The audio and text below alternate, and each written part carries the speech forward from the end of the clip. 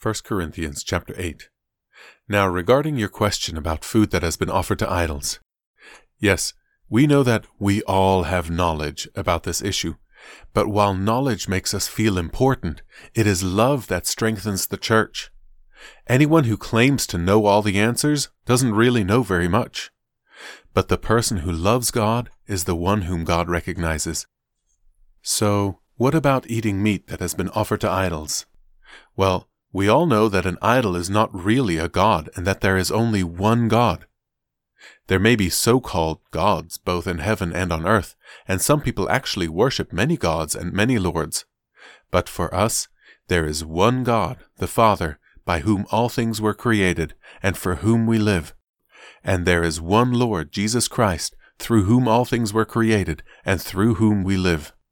However, not all believers know this.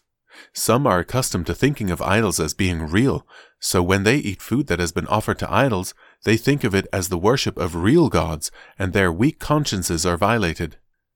It's true that we can't win God's approval by what we eat.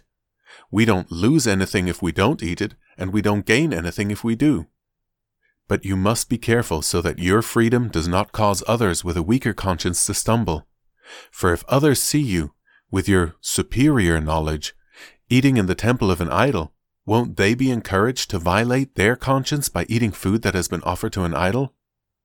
So because of your superior knowledge, a weak believer for whom Christ died will be destroyed. And when you sin against other believers by encouraging them to do something they believe is wrong, you are sinning against Christ. So if what I eat causes another believer to sin, I will never eat meat again as long as I live, for I don't want to cause another believer to stumble.